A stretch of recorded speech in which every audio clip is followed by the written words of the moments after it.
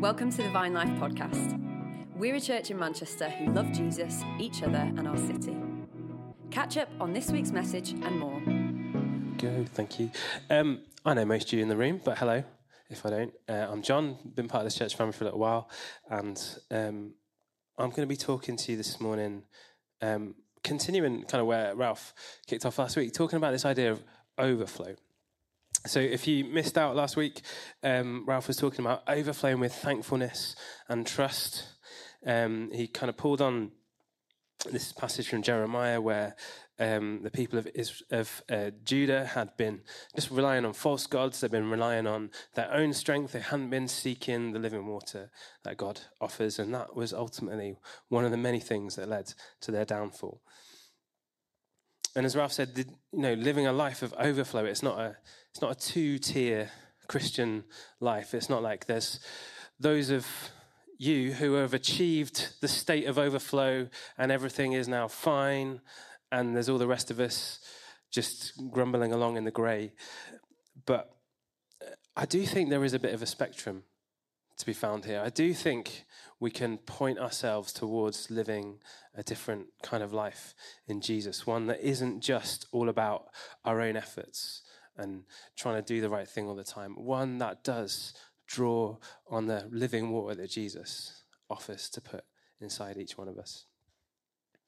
And this morning we're going to revisit a passage that Ralph talked about last week as well, Jesus' encounter with the woman and the Samaritan woman at the well in John chapter 4. But before we do that, there's a couple of other things I wanted to say about this theme of overflow.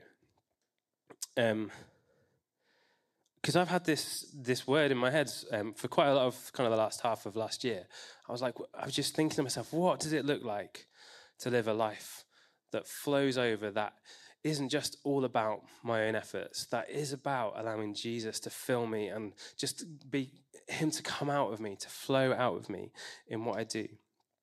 I was reflecting on the kind of person that I want to be, the kind of attitude I want to live my life with.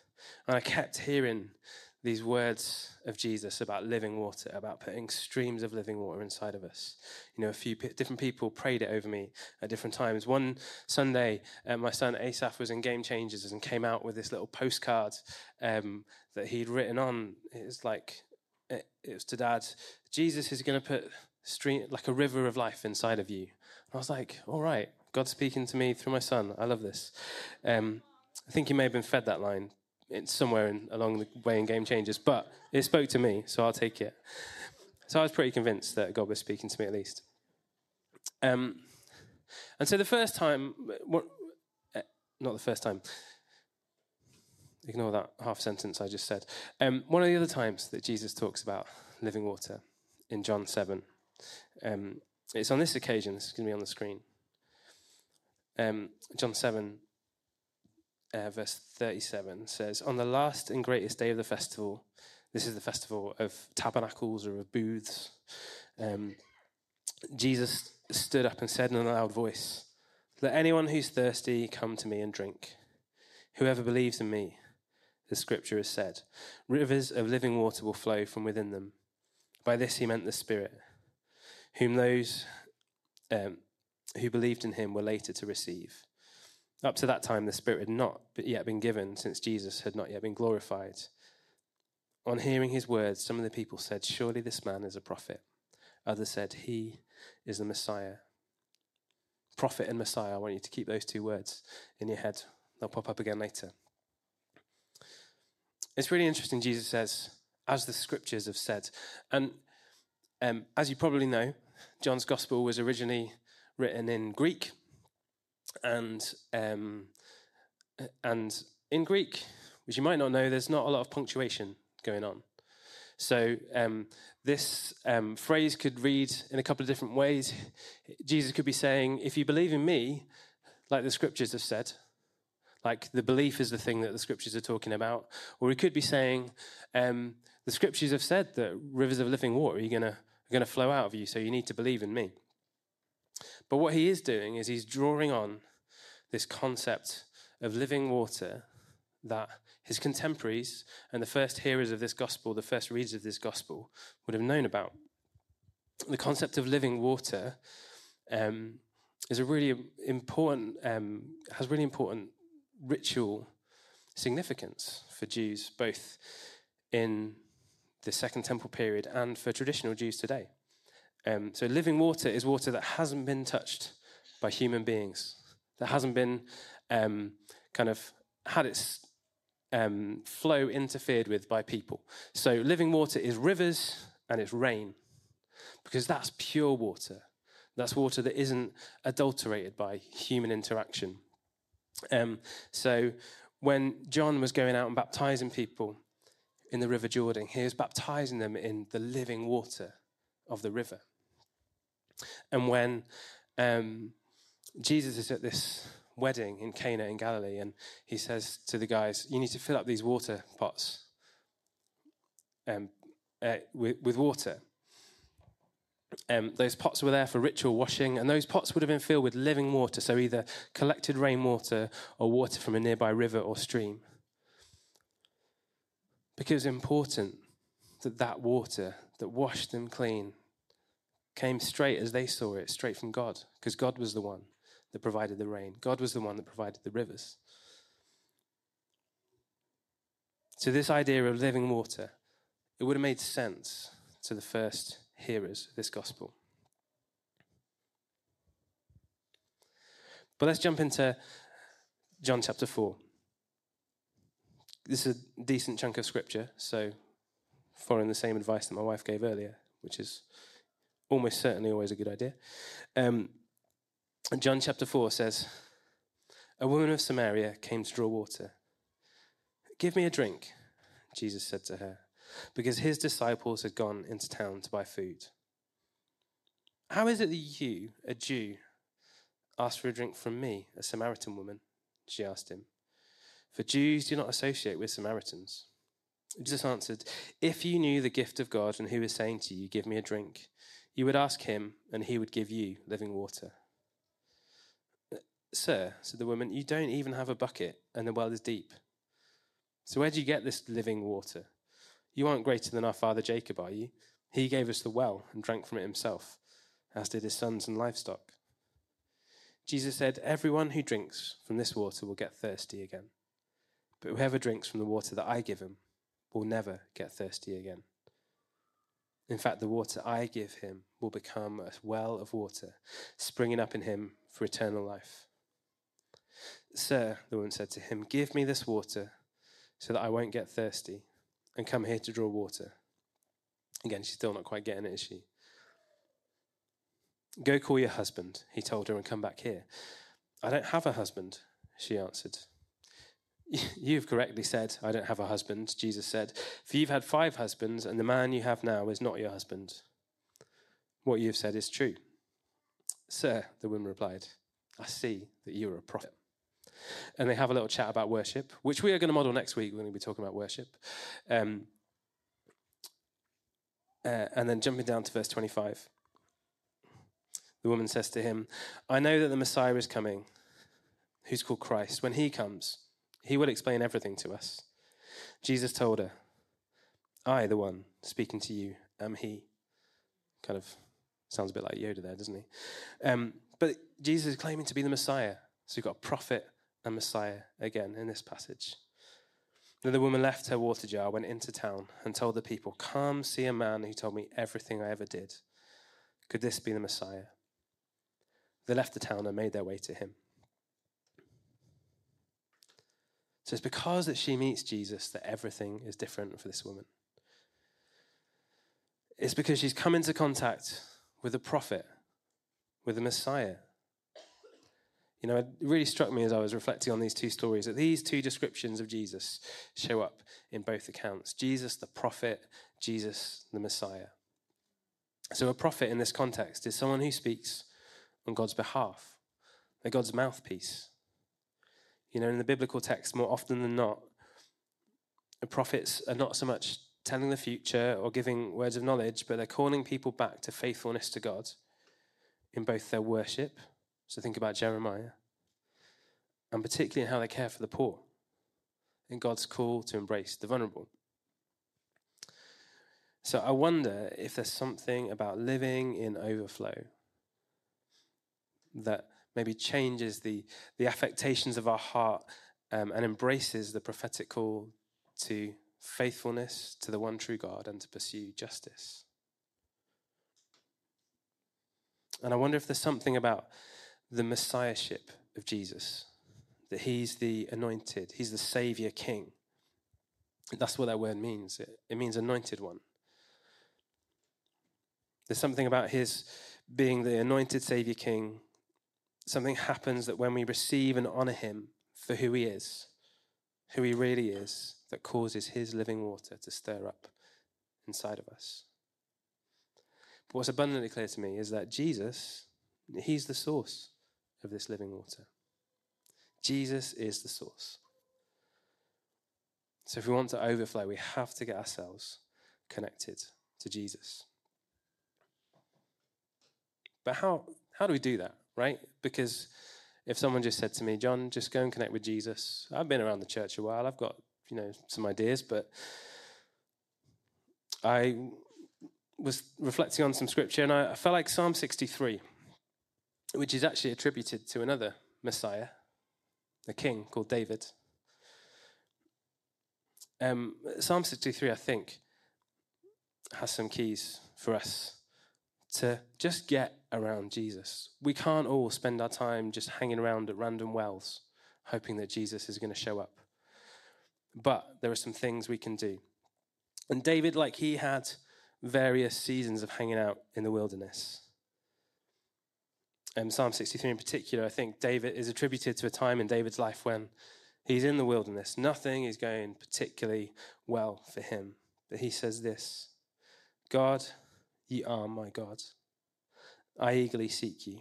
I thirst for you. My body faints for you. In a land that is dry, desolate, and without water. He's going through it.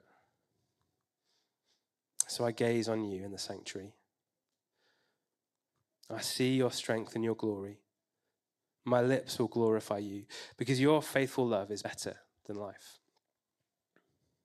So I will bless you as long as I live. At your name I will lift up my hands. You satisfy me with rich food. My mouth will praise you with joyful lips. When I think of you as I lie in my bed, I meditate on you in the night watches, because you are my helper. I will rejoice in the shadow of your wings. I follow close to you, your right hand holds me. But those who intend to destroy my life will go into the depths of the earth. They'll be given over to the power of the sword. They'll become a meal for jackals, but the king will rejoice in the Lord. All who swear by him will boast, for the mouths of liars will be shut. I don't know exactly what to do with those last 3 verses, but I just want to tell you that some of this tension's in there, and let's not run away from it, right? But look at the rest of the psalm. How many verbs, how many action words are in there?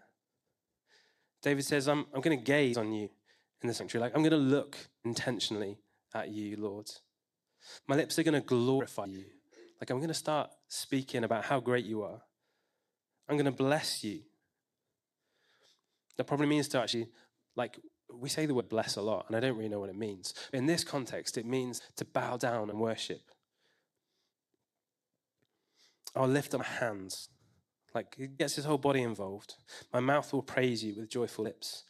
I'm going to think about you when I'm lying in my bed and meditate on you in the night watches. I don't know if you ever have seasons of being awake in the night.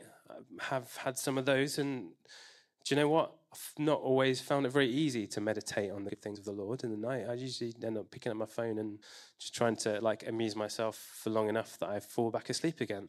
But it's a challenge to me. I'll rejoice in the shadow of the wings. I'll follow close to you because your right hand holds me. Getting close to Jesus, having our thirst for him quenched isn't a passive act. It is all on Jesus, but at the same time it's on us too. We have to do something as well. And I think we have to keep doing these things day by day by day. Showing up at church on a Sunday, super important. Being surrounded by people who are pursuing Jesus together, super important. by the 6 other days of the week, and a daily practice of carving out time to be with Jesus and allowing his Spirit to well up inside us, it's going to be far more transformative than we might initially give it credit for. And it doesn't have to be spectacular. We don't have to be dancing around the room. Just be consistent. I think one of the biggest mistakes, we're in Sunday the 14th of January today. We're apparently 3 days away from the 17th of January, which is statistically the day you are most likely to give up on a New Year's resolution. So you've almost made it, guys. It's 3 more days to go, then you can give up. Or 4 more days, and then you're slightly better than the average person, which may matter to you or not. But I think one of the big mistakes we make when we're trying to change our lives is we try and do something that's probably a bit too radical. We're like, do you know what, I've been struggling to be motivated in the morning, and I scrape myself out of bed at 8:30 and get downstairs and, manage to be ready to work for work at 9. But I'm going to get out of bed at 5 a.m. and I'm going to spend 2 hours in prayer every single morning, and then and that will be the thing that changes my life. Could you start with 10 minutes, maybe? See where that takes you.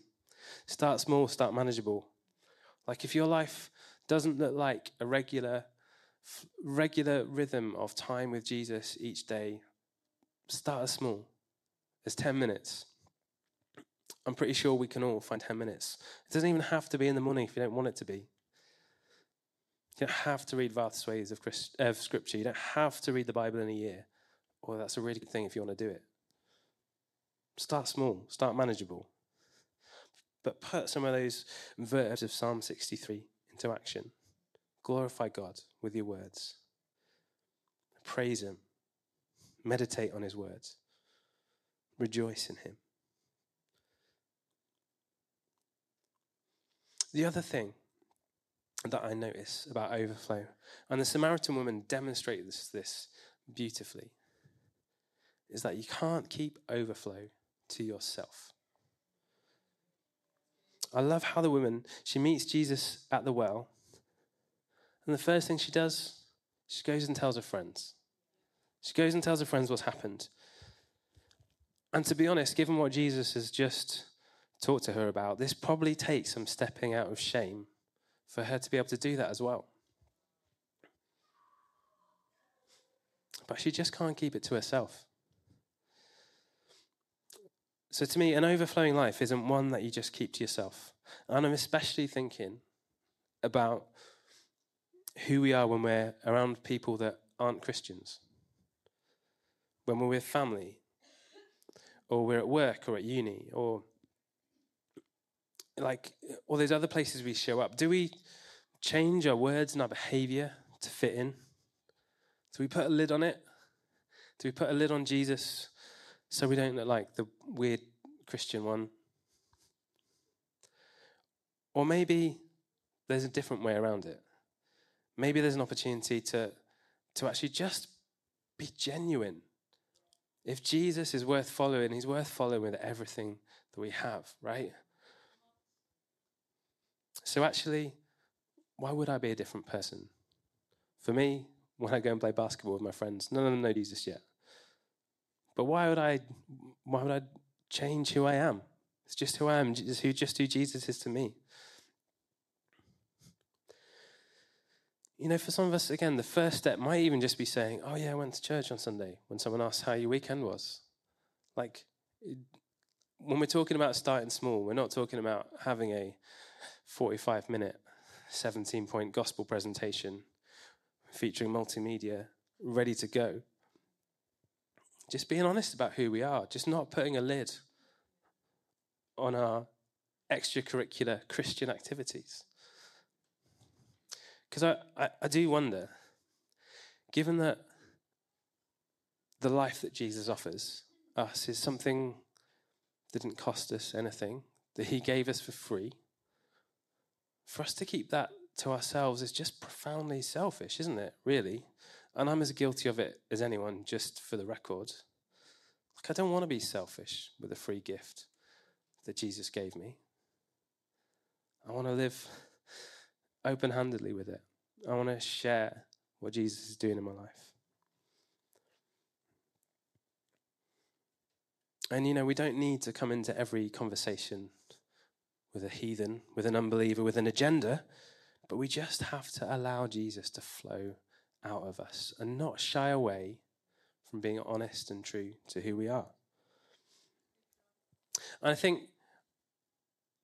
Jesus knows this, and this is why he says in Luke chapter 6, give and it will be given to you, a good measure, pressed down, shaken together and running over. It will be poured into your lap. For with the measure you use, it will be measured back to you. And often when, especially people with microphones, talk about this passage, they're usually talking about money, aren't they? And maybe it's about money, but Jesus has just been talking about judgment, about condemnation, and about forgiveness. And those are his examples that he uses. But I think it also applies to this life in the Spirit that Jesus offers us. Because this living water is his Spirit poured out in us. And if we're ready to give it away, how much more is he ready to fill us up again? The measure that you use, it'll be measured back to you. So even if you see it as an entirely self-interested exercise, the more of Jesus you can give away, the more of Jesus you might be able to have for yourself. It's a bit bonkers. Because ultimately, if you put a block at the end of that pipe, the water's going to stop flowing through it. If you block up your taps, no matter how much you turn it on, no water's going to come out. But if you allow it to flow out for you, if we don't put a lid on what Jesus is doing. It reminded me of a song that I used to sing that we used to sing at primary school about love being like a magic penny. Anyone remember that one? Hold it tight and you won't have any, but lend it, spend it, and you have so many that they'll roll all over the floor. I think that's another way of saying what Jesus said in Luke 6, perhaps. But that living water has to keep moving to be living. Living water that's not going anywhere, gets stagnant, full of algae, isn't good for anything, but thrown away. So why would you keep it to yourself? And also, if you keep reading on in Luke 4, you do find out that all those people that came back to meet Jesus with that Samaritan woman, they're like, yeah, we're in. We're sold. This guy, he's the real deal, this Jesus. And they meet him for themselves. And I believe that ripple effect kept going on and on because of that one woman's obedience to say, yes, all right, I just met this man that told me everything I ever knew, and I've got to tell somebody about it. That's all I've got to say to you this morning, really. There's two things. Get yourself with Jesus. And I will probably always say this anytime I have a microphone in my hand. Find a way of making time for Jesus every day in your life. Even if it's just a few minutes at a time. Find a way of getting to the source and put those verbs of Psalm 63 into action. And don't keep it to yourself. Don't put a lid on what Jesus is doing in your life, especially when you are around people that don't know him yet, that need to know that free gift that you've received as well. So I want to pray for you before we move on. So, Ralph, you might want to come up and just be ready to hand over in just a sec. But if you're thinking a few different things. Maybe you're thinking, do you know what, I was with my family over Christmas and I just could have said this or I could have said that, and last time I was with my friends, I did this really stupid thing and I haven't shown up and I haven't shared the love of Jesus. I just want you to know there's no condemnation. Just bring it to the Lord, say sorry, and go again next time. And maybe you're someone that's struggling to put a daily rhythm of being with Jesus into practice. I want to pray for you as well. And there's probably a whole bunch of other things that are just on your heart as well. And so why don't we just take a moment, invite Holy Spirit to come and allow Jesus to move with us and in us. So come, Holy Spirit, the Spirit that Jesus promised. Come and be the living water that wells up inside of us. Lord, we want to be people that know what it is to be with you, to encounter you. Lord, when we're together and in our day-by-day lives as well. So God, whatever it is that we need to do, we need to change. Lord, even if we're amazing at it, we want more. Would you help us make space for you in our day-to-day lives, God? Lord, and where we've put a lid on what you're doing, where we've kept you to ourselves, where we've had a profound encounter and not told anyone about it. God, would you forgive us? Lord, help us to live authentically. Lord, you're too good to keep to ourselves. So would you show us? Would you well up inside of us? Would our love and enthusiasm for you flow out of us to those around us, that many would come and see what you've done and who you are. Amen. Amen. Hope you enjoyed today's message. If you want to find out more, head to our website, vinelife.co.uk, or follow us on Instagram. God bless and see you soon.